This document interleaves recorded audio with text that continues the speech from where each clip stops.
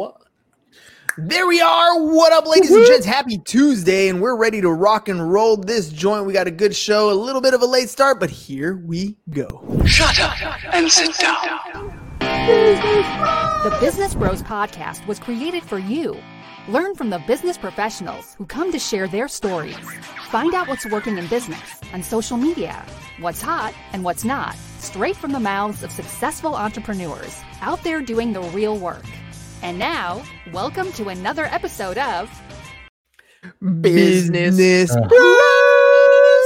Yeah, it is that time. Who are we talking to today, James? Who are we talking to today? Here we go. But first, all you business pros, before we jump into the show, just a quick reminder to please subscribe on whichever platform it is that you're listening to us on today. Give us a like, give us a follow, subscribe, and drop a review and help other like-minded business owners find value from our guests as we rise up in those podcast rankings. We will sincerely appreciate it. And if you want to be a guest on the show, we'd love to have you on and learn from you as well. Go to www.businessbros.biz/podcast guest, schedule your time slot, and don't forget to follow us on all social media at Business Bros Pod. All right, ladies and gentlemen, we're super excited, super honored to bring yet another incredible guest on the Business Bros Pod. Our guest today is in the business of helping you protect and grow your wealth predictably and safely. He's an advocate of pursuing purposeful investment strategies that minimize risk and maximize value while meeting his clients' ever-evolving financial needs. He prides himself on attending every single client meeting with no expectations and no preconceived ideas to ensure he's solving your problems, not what he thinks you're struggling with. If you are a real estate investor, business owner, high-income earner, or retiree, you will not want to miss today's episode to learn how to bank on yourself with tax-favored wealth preservation and growth strategies. Joining us today out of Chicago, welcome to the show, hey Seri guys. Ibrahim. That's great.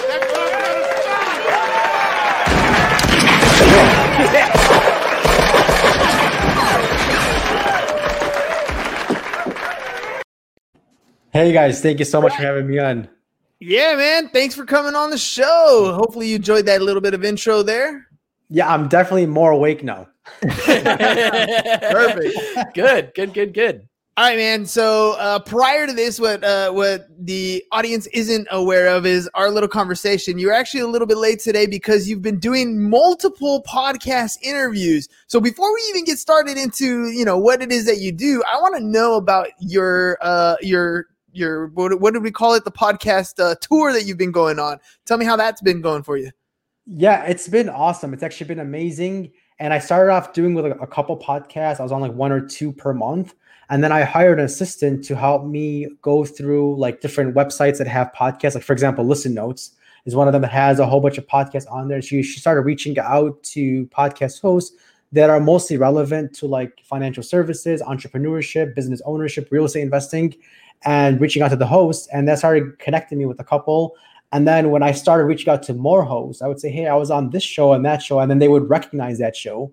And then it kind of had this snowball effect. And now I'm doing about 3 per day. So yeah, I'm definitely. So if I'm losing my voice, now you know why, right? Now you know why. All right, well let's hover on that, dude, because I mean, we'll get to what you do here, but what you're doing right now is unique to the time that we're in. This is your way of prospecting. You're literally taking your message and you're taking it on tour. You're going from show to show to show, and you're sharing with that host and with that audience what it is that you do. How has that type of prospecting helped you, especially during this COVID time? Oh my God, it's the best thing. It's the best thing I've ever done. I'm constantly engaged with amazing hosts like you guys. I'm constantly, I'm getting a lot of exposure out there. And it's the best, and not even from a marketing perspective, but also from a relationship building perspective. It's the best thing to do. For those of you who are really big on marketing and kind of trying to figure out different angles, my brother took this digital marketing course, and in the digital marketing course, the host of it was like, there's either inbound leads, outbound leads, or leads that come in through joint ventures and strategic partnerships. And there's one way where you could do all 3 at once. And guess what that is? Podcasting. Exactly. Yeah. So it's a really nice way to do more than one thing at the same time. Dude, when you reach out to the hosts, because people wonder about, are they going to let me on? What should I say? What do I do? When you reach out to these people, how much pushback are you getting? Or are you getting most people saying, yeah, I'd love to have you on my show. When's a good time for you to come on? Yeah, so to be transparent, most of them are decline. I think probably 90% decline, but that 10% that accept is getting me on almost three a day. So if that's all it really takes is that, even if it was less than 10%, I think that's all I really need. And the rest decline. Some people don't even respond. Most people don't even respond. So of those who do respond, 9% are declining, and that 10%, and that's all I really need, to get on. And of course, it's like a snowball effect, because somebody will watch the episode, another host, and say, hey, and people start reaching out to me now to have me on their shows.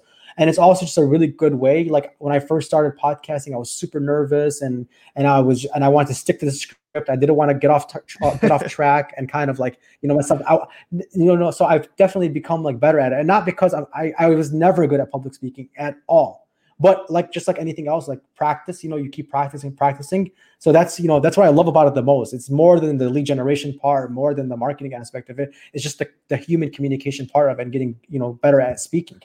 I'm your Huckleberry. You hit a couple points there, because that's super valid. First of all, you're in sales, right? You consult, you help people get to their goals, all those things. But that's sales, hands down. You still need to talk to more people and get your message out there. How has going on tour? How has practicing that messaging? How has help getting out of that fear of public speaking? How has all that helped you fine tune your message, so that when you are talking to prospective clients, now it's much easier. You're getting much more at bats. How's that podcasting thing helped you with in your actual communication with clients?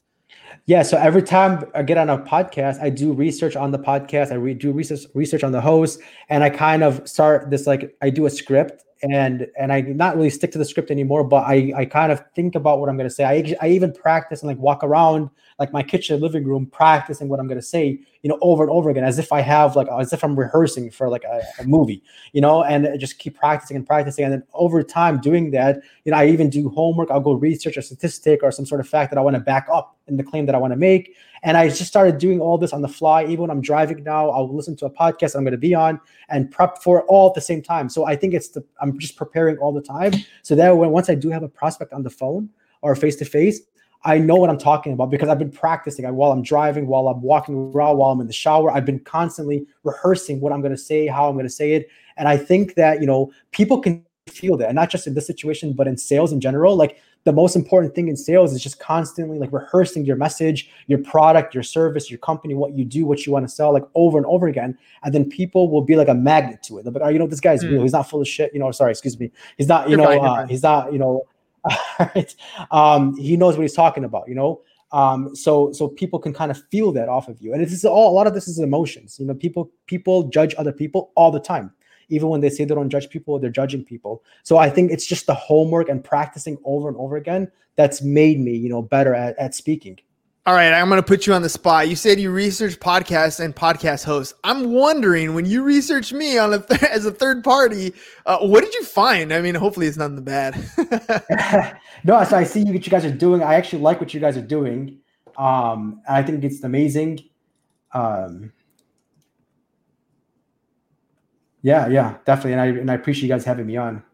Dude, all right, let me ask you this. Tell me about your personal finance and what you're doing with clients on that level. How are you helping individuals once they're hitting you up to consult? James dropped in the intro that you go in with a blank slate. You go in trying to understand them as an individual versus coming in with a game plan.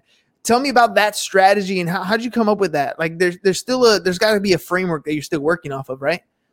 Yeah, absolutely. So pretty much what we do is a little bit of our company, Financial Asset Protection. We are a financial services firm. We deal with one primary concept. It's called the infinite banking concept, also known as the bank on yourself concept, which helps a lot of business owners and real estate investors and full-time employees grow safe and predictable wealth. And the first step that we do is we would do a financial analysis. And this is mostly done virtually. So we do a financial analysis call where we're pretty much just asking questions. There's no advice given. There's no recommendations. It's just us asking questions to get to better know the client. And we ask questions about cash flow, financial needs, wants, objectives, retirement goals, pretty much everything they're doing right now. Are they investing in businesses? Do they have a retirement account? And we kind of want to understand where the client is. And then we do a second call. The second call is the personalized solution call. That's where we pretty much build out a solution for them based off of what we uncovered in the first call. So we pretty much kind of, it's really hard for us to assume the situation. So based off the information we collect, we can now structure that policy based on the information we collect and what's most relevant and what's actually going to help the client.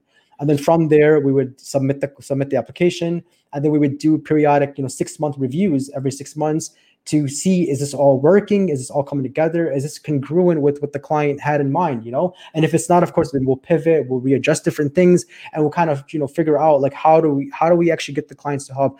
And just to kind of let the audience know exactly more about the infinite banking concept, it's pretty much the utilization of dividend paying whole life insurance. And pretty much what that means is whole life insurance has 2 segments. It has the cash value part and it has the life insurance part. We're mainly focused on the cash value part because we want business owners and real estate investors to use this liquidity over and over again. So we're more concerned about the cash value part of the policy. And we're structuring these to make sure that, we can actually accomplish this. And one of my favorite things about this, guys, is it's not just about life insurance.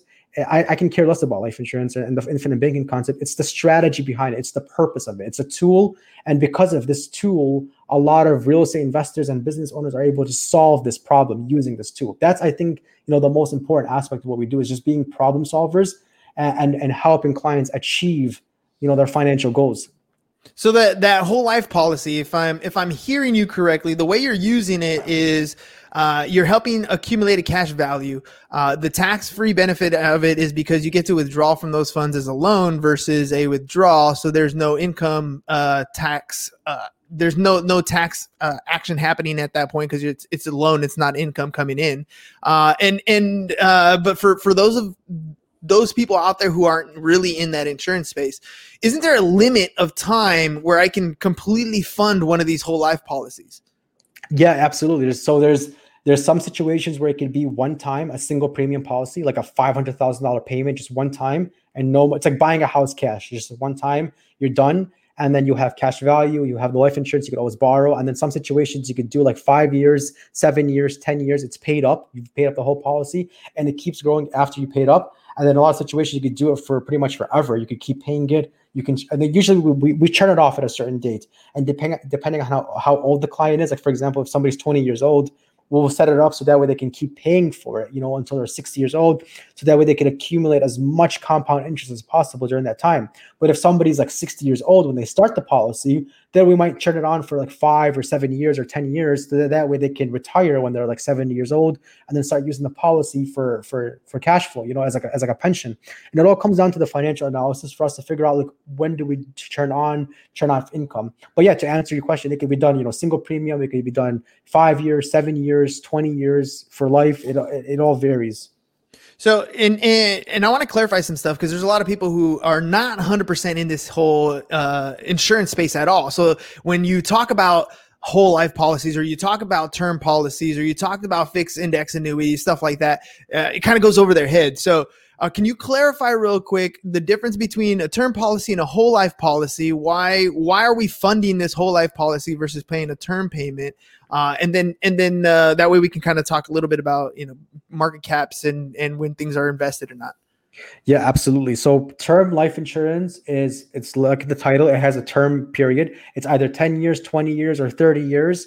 And then it's only life insurance. There is no cash value. There's no equity in the policy. So pretty much, for example, you would buy a policy, a term policy, pay for it for 10 years. And then after 10 years, that's it. The policy cancels. It's done. And then you could renew it for another 10 years or 20 years or 30 years. But pretty much it's a finite period of time. It ends and there's no cash value. It's like renting, for example, a home. If you live in a home for 10 years, you rent, you leave, you don't take any cash value or equity with you. You kind of just rent it during that time period. Whole life is it's permanent life insurance. It's for your whole life. And it's like buying a home. You have the market value, and then you have the cash or equity in the home.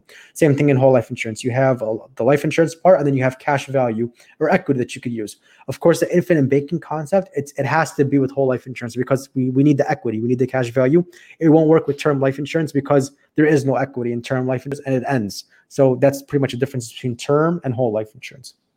So when you sit down with somebody and you're looking for different ways for them to generate income. What types of things are we looking for? And I'll give you an example. I remember early on when I got into the tax practice and we started looking at different ways to fund things, whether it was to have a couple extra $100 a month to pay off debt, or maybe it was a couple extra $100 to do here. We would look at something like their tax refund, and they would, clients would come in, they're like getting, $6,000, $7,000, $8,000, $10,000 refunds every year. And we go in, readjust their W-4. And rather than waiting at the end of the year to get this 10 grand, we can now take some of that money on a month-to-month basis and apply it to a debt, apply it to some sort of investment. What kind of strategies are you looking at with clients to help find them money that that's actually already there? They just don't realize that they can use it in a different method. Yeah, so I love that. I think that's brilliant.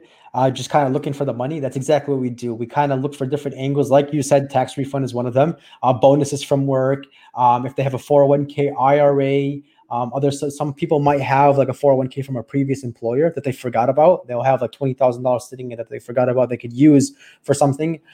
If they have like a brokerage account, if they've inherited some money, they have a trust, something like that. We just that's why we ask these questions, is because we kind of want to dig and find out where it's at. A lot of times it's a 401k or IRA that they just kind of, forgot about, that they're contributing towards, that they could, and not to sound against, to be against 401ks or IRAs, but there's different things you could do, like having it, build up over time, regardless of market conditions. That's one thing that you could do in the whole life policies. So yeah, absolutely. We look for different angles, different ways to look for the money, to find it, even when the clients aren't really aware of it, Yeah, well, let's talk a little bit about why the market risk, right? So the thing about 401ks, IRAs, those types of things is they're invested in the market. So right now the market is super hot, right? Now, I mean, I saw the other day when, right after the election, they announced that, COVID strain was, vaccine was like prominent or whatever, and boom, the market shot up. I saw at one point it was like 1,200 points up, right? Yeah. And if you have a 401k and IRA, that is amazing, because now you're invested in the market, you're reaping the benefits of the upside. In 2005, 2006, 2007, we hit a huge downturn. So if you had a 401k and IRA during that time, all of a sudden, exactly. That might have been what happened in your IRA, your 401k. And if you were 65 at that time, if you're ready to exit the workforce and you were looking to your retirement accounts to be able to use that money to sustain yourself, you just took a 20% hit, 25% hit on your stock portfolio. Now that the audience kind of understands where they are when they're investing in a 401k and an IRA, can you tell me about having those market caps and how you're protecting yourself through some of the products that you're offering? Yeah, absolutely. Good. Awesome question. So with insurance companies, since we are talking about insurance companies, especially insurance companies that are mutually owned, and I'll get into more on that later, but they're mutually owned insurance companies, they are restricted from places they can invest. They can't invest in the stock market. They can't invest in high risk places. They could only invest like 60 to 80% of their money could only be invested in the bond market, about roughly, and then the other 20 to 40% in private loans that they charge interest on. And they even give loans to banks and other institutions. So this is why when markets take a hit, insurance companies are still standing, and they've been doing this for over 160 years. They've been paying dividends and compound interest to the policy owners during this time period, because they're not hindered or affected by market conditions. They're not invested where everybody else is invested, like in the stock market. And pretty much that's why they're able to keep this compound growth going, because they are mutually owned. And what mutually owned means is that they give their dividends and profits back to the policy owners, as opposed to a stock-owned insurance company, which gives its dividends and profits back to the shareholders. So there's a huge distinction there, is that the infinite banking concept, or the bank on yourself concept, involves using mutually owned insurance companies that have been around for over 160 years, and they're not affected by market conditions. Even right from for example, back in March of this year, when the markets kind of took a slight hit, right, because of the pandemic and because everything's shutting down, insurance companies didn't take a hit though. They kept paying out dividends. They kept paying out. There was an incline still in the policy owners, and I think that's going to be the case. The companies that we represent, even during 2008, even during the Great Depression, they've still been around. They've still been paying dividends and compound interest to the policy owners. So I think so looking forward, if there is a crash, hopefully not, but let's just say there's a crash next year, those who have their cash sitting in whole life insurance, especially the infinite banking way, and with mutually owned insurance companies, their cash value is not going to be affected. It's going to keep growing. It's going to keep compounding and keep earning dividends on that money as if, there's nothing happening in the economy.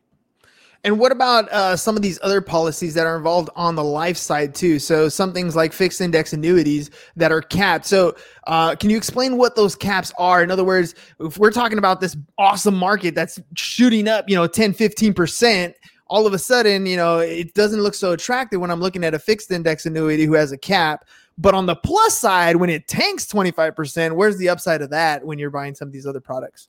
Yeah, so annuities are definitely better. I think it's for people that are older, people that want to, for example, retire. They have like an IRA. They built up for example, like $500,000 in the IRA.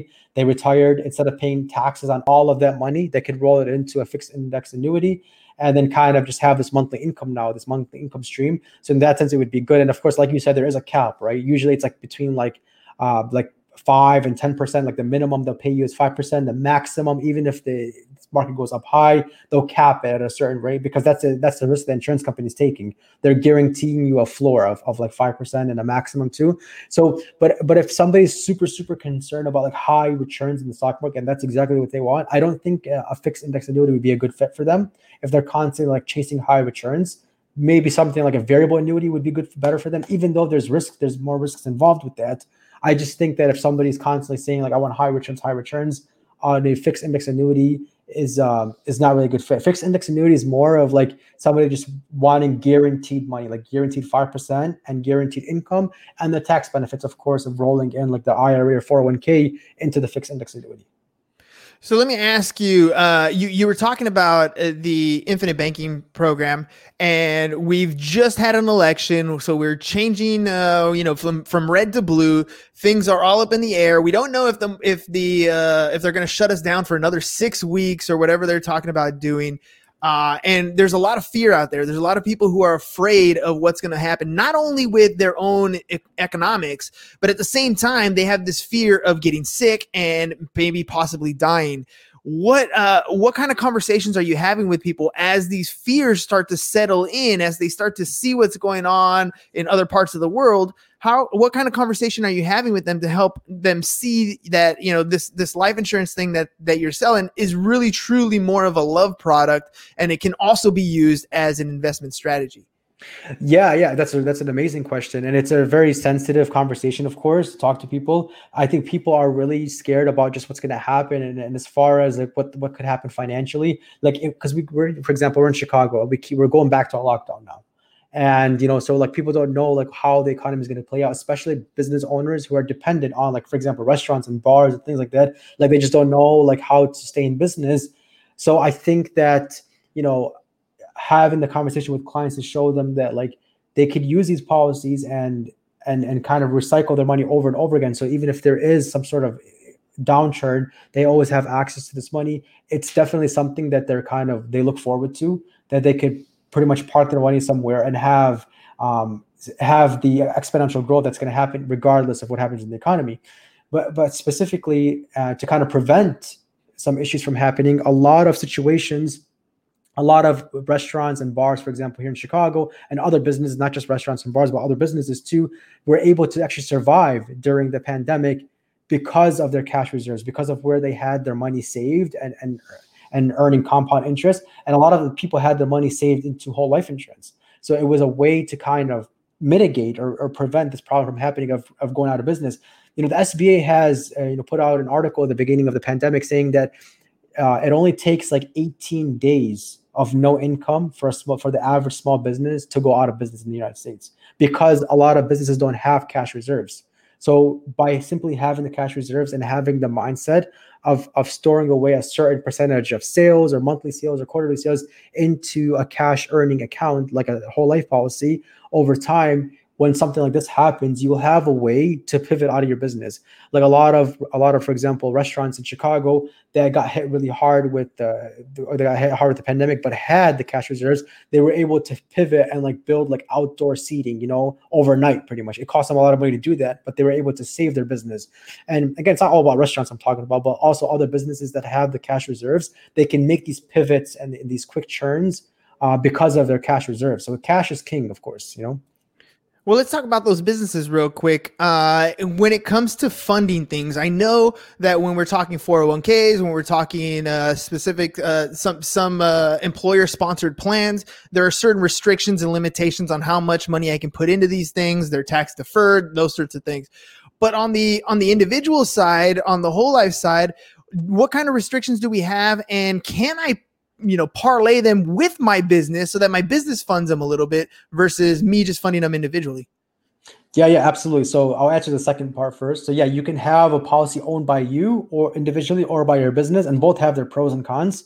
And then of course, there's a lot of tax benefits with these. So the growth of the policies as it's earning compound interest and dividends, it's growing tax deferred, meaning that if you have, for example, $100,000 in a policy and then it grows to $110,000, you don't have to claim that on your taxes. And in a lot of situations, when you go to take that money out, even when there are gains in the policy, you don't have to pay taxes on those gains because you're under current tax law. That's how policies are structured. And if you've already paid taxes on those dollars going into it. So there's definitely a lot of tax benefits involved with the utilization of the infinite banking concept. And as far as the differences between like a 401k is like pre-tax. So you're not paying taxes on the money going into it. But when you take the money out at a later date, you're going to pay taxes on it.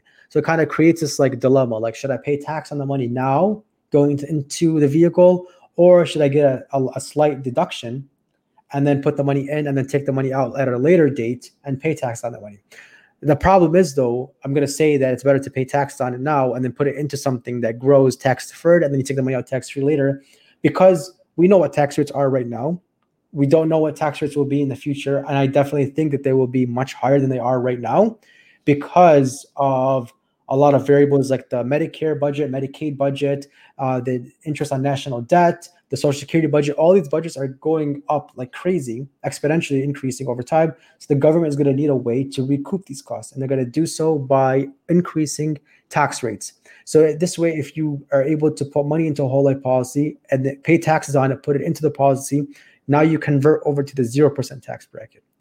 And then as these increases in taxes happen, then you've created a hedge against these increasing tax rates.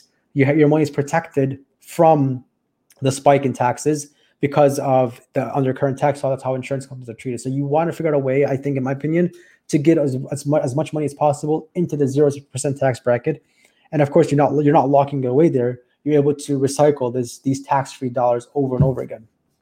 It's like walking into a dark room, ladies and gentlemen. You know what's in there right now when the lights are off, but as soon as you turn the lights off, you don't know what's going to happen. It could be that we have way lower tax rates in the future, but it could be that you have way higher tax rates in the future. The only thing you know for certain is what's going on right now. And let's not forget the ultimate actual truth about any of these strategies is that this is a life policy. So although we're planning for a future for all of us inevitably is death, hopefully later than sooner, but that is ultimately what's going to happen to us. What happens if, as I'm accumulating this money, if I don't have this whole life policy paid out, what happens if I die? Yeah. So if you pass away and you have this policy, and let's say that you have an outstanding loan, like you have, like, for example, you borrowed $100,000 and your life insurance is $1 million, then your family would get the life insurance minus any outstanding loans. That's pretty much how it works.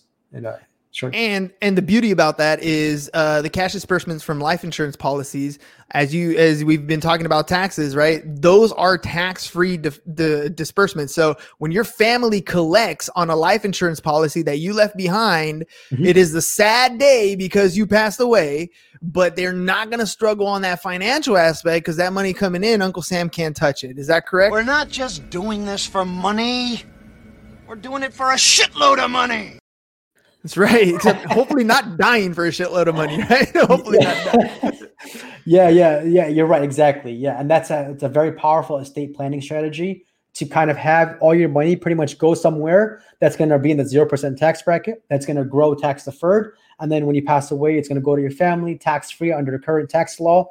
And of course, other benefits that I want to kind of slip into, and that is asset protection. And, asset protection, this is one of my favorite pieces about, or benefits about this, is that in most states, and you want to verify this with a lawyer, because since I'm not a lawyer, but the cash value that sits in a whole life policy is protected from creditors and predators and people trying to sue you, because it's pretty much judgment proof, and depending on the state you're in, and exempt from bankruptcy. So you can have all this money sitting in a cash value life insurance policy, protected from creditors and predators at the 0% tax bracket. That's still liquid to you. That's not hindered by market conditions. And you could use this money for anything you want. There's no restrictions on what you could use money for. So I think it's all around. It's more than just, one angle to this. There's numerous angles that I think a lot of business owners need to understand. It's not either or. It's not either you put money into a whole life policy or you put it into real estate or you put it in the stock market. It's a way we can kind of do all these things at the same time. You can fund the whole life policy, build up the cash value, borrow from it, use it for whatever you want, while it's protected from creditors and predators, while it's protected from a spike in tax rates, while you're protecting your family, like all with the same dollars over and over again. Protection, protection, protection. Oh, man, you can preach it to high school kids, you can preach it to adults, and it means two different things in the same sentence. Siri, last little thing. Let's make sure you let the audience know if they want to work with you and get a hold of you to talk about the infinite banking strategy. For our listening audience, how can they get a hold of you? Yeah, they can go to my website, finassetprotection.com. It's FIN, assetprotection.com. And then there you can schedule a free appointment. All my appointments are done virtually, so we can jump on the phone or over Zoom. And yeah, schedule a free appointment. And I look forward to hearing from you guys. Awesome, man. Hey, dude, for sure. You have another show after this, or this is show number 3 for the day? No, this is the third one. I'm done for today. I figured, man. We're West Coast time. You're on the East Coast. It's a little bit later for you. Hey, man, thank you again for coming on the show and sharing. Again, what you're doing is a strategy. It's a good strategy as well. And like anything else, and I share this with a lot of different people, become knowledgeable in each one of these strategies. Not every single strategy is for you, but you won't know until you actually sit down with somebody and see if this is a fit for you. So, Sari, thank you very much for coming on the show and sharing that. Because, dude, that's what it's all about. Knowledge and understanding what's out there, understanding the possibilities. If you're making $100,000 a year, it doesn't seem like you can invest in huge amounts of things, but there are strategies out there for you to sit down and protect your assets, protect your family, get yourself in a position so that you're creating wealth today and generational wealth for tomorrow. So thanks a lot. Where we're going, we don't need roads. That's right. But where we're going is going to be Wednesday tomorrow, ladies and gents. We'll see you again mañana. Don't forget to subscribe to our podcast at Business Bros Pod is our handle. We'll see you again tomorrow. Peace. Thanks. And we're out. Thank you for listening to the Business Bros Podcast. Are you looking to get more clients or to increase your income? Hernan, the business bro, can help you generate referrals through the power of podcasting. And James, the insurance bro with Pipeline Insurance, can help you effectively add insurance to your existing business. If you are ready to create wealth today and generational wealth for tomorrow, email businessbros@csfirst.com to schedule a free consultation or join the Business Bros Network, www.businessbros.biz.